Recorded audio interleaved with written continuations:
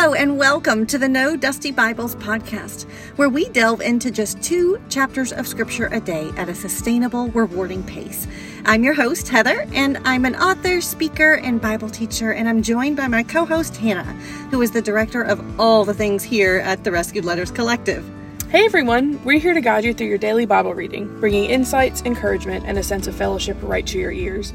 If you would like to receive weekly emails for Bible reading, sign up at therescuedletters.com/no-dusty-bibles or click the link in the show notes below.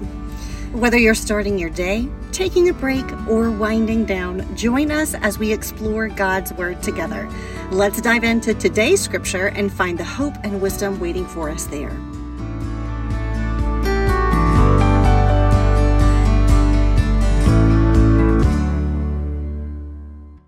Well, hey y'all, it's Hannah here. Today we're going to continue reading through Mark chapters 3 and 4. Chapter 3. He entered again into the synagogue, and there was a man there whose hand was withered. They watched him, whether he would heal him on the Sabbath day, that they might accuse him. He said to the man whose hand was withered, "Stand up." He said to them, "Is it lawful on the Sabbath day to do good or to do harm, to save a life or to kill?" But they were silent.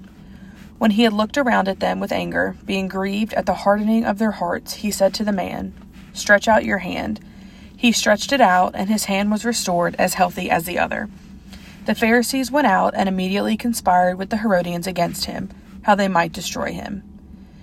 Jesus withdrew to the sea with his disciples, and a great multitude followed him from Galilee, from Judea, from Jerusalem, from Idumea, beyond the Jordan, and those from around Tyre and Sidon. A great multitude, hearing what great things he did, came to him. He spoke to his disciples that a little boat should stay near him because of the crowd, so that they wouldn't press on him. For he had healed many, so that as many as had diseases pressed on him that they might touch him. The unclean spirits, whenever they saw him, fell down before him and cried, "You are the Son of God." He sternly warned them that they should not make him known. He went up into the mountain and called to himself those whom he wanted, and they went to him. He appointed 12, that they might be with him, and that he might send them out to preach, and to have authority to heal sicknesses, and to cast out demons. Simon, to whom he gave the name Peter, James the son of Zebedee, and John, the brother of James, whom he called Boanerges, which means sons of thunder, Andrew, Philip, Bartholomew, Matthew, Thomas, James, the son of Alphaeus, Thaddeus, Simon the Zealot, and Judas Iscariot, who also betrayed him. Then he came into a house. The multitude came together again, so that they could not so much as eat bread. When his friends heard it, they went out to seize him, for they said, "He is insane." The scribes who came down from Jerusalem said, "He has Beelzebul, and by the prince of the demons he casts out the demons." He summoned them and said to them in parables, "How can Satan cast out Satan? If a kingdom is divided against itself, that kingdom cannot stand. If a house is divided against itself, that house cannot stand. If Satan has risen up against himself and is divided, he can't stand, but has an end. But no one can enter into the house of the strong man to plunder unless he first binds the strong man. Then he will plunder his house. Most certainly I tell you, all sins of the descendants of man will be forgiven, including their blasphemies with which they may blaspheme. But whoever may blaspheme against the Holy Spirit never has forgiveness, but is subject to eternal condemnation, because they said, 'He has an unclean spirit.' His mother and his brothers came, and standing outside they sent to him, calling him. A multitude was sitting around him, and they told him, 'Behold, your mother, your brothers, and your sisters are outside looking for you.' He answered them, 'Who are my mother and my brothers?' Looking around at those who sat around him, he said, 'Behold, my mother and my brothers, for whoever does the will of God is my brother, my sister, and my mother.'" Chapter 4. Again he began to teach by the seaside. A great multitude was gathered to him, so that he entered into a boat in the sea and sat down. All the multitude were on the land by the sea. He taught them many things in parables, and told them this in his teaching. "Listen, behold, the farmer went out to sow. As he sowed, some seed fell by the road, and the birds came and devoured it. Others fell on rocky ground, where it had little soil, and immediately it sprang up because it had no depth of soil.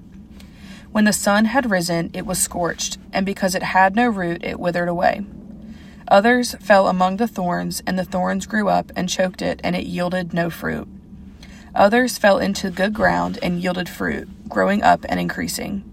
Some produced 30 times, some 60 times, and some 100 times as much. He said, "Whoever has ears to hear, let them hear."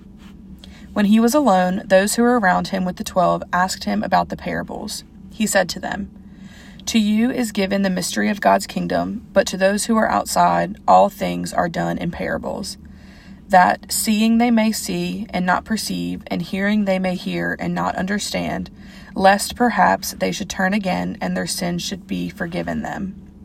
He said to them, "Don't you understand this parable?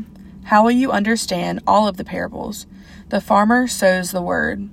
The ones by the road are the ones where the word is sown, and when they have heard, immediately Satan comes and takes away the word which has been sown in them. These in the same way are those who are sown on the rocky places, who when they have heard the word, immediately receive it with joy. They have no root in themselves, but are short-lived. When oppression or persecution arises because of the word, immediately they stumble. Others are those who are sown among the thorns. These are those who have heard the word, and the cares of this age, and the deceitfulness of riches, and the lust of other things entering in choke the word, and it becomes unfruitful. Those which were sown on the good ground are those who hear the word, accept it, and bear fruit, some 30 times, some 60 times, and some 100 times. He said to them, "Is a lamp brought to be put under a basket or under a bed? Isn't it put on a stand? For there is nothing hidden except that it should be made known, neither was anything made secret, but that it should come to the light. If any man has ears to hear, let them hear." He said to them, "Take heed what you hear. With whatever measure you measure, it will be measured to you, and more will be given to you who hear. For whoever has, to him more will be given, and he who doesn't have, even that which he has, will be taken away from him." He said, "God's kingdom is as if a man should cast seed on the earth, and should sleep and rise night and day, and the seed should spring up and grow, though he doesn't know how. For the earth bears fruit by itself, first the blade, then the ear, then the full grain in the ear. But when the fruit is ripe, immediately he puts in the sickle, because the harvest has come." He said, "How will we liken God's kingdom? Or with what parable will we illustrate it?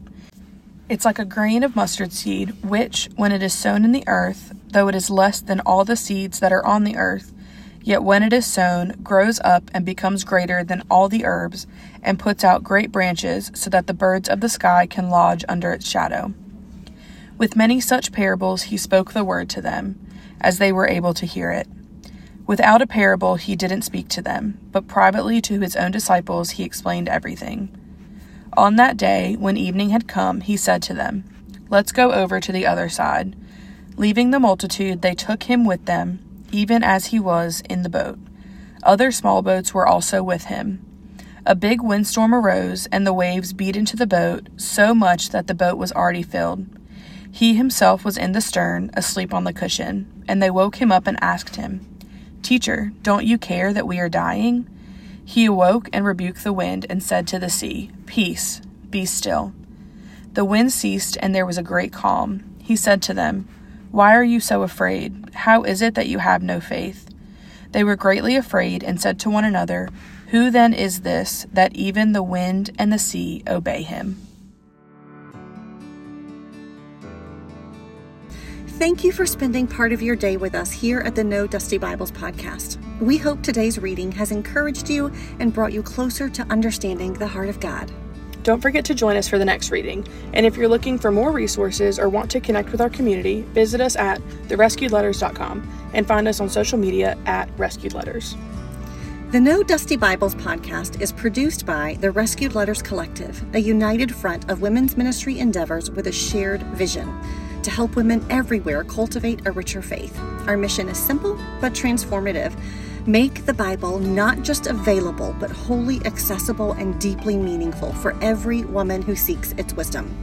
If this podcast encouraged you today, we would love for you to leave a rating and review and also share it with a friend. Until next time, I'm Heather. And I'm Hannah. Reminding you that every page turned in the Bible is a step closer to God. We're rooting for you.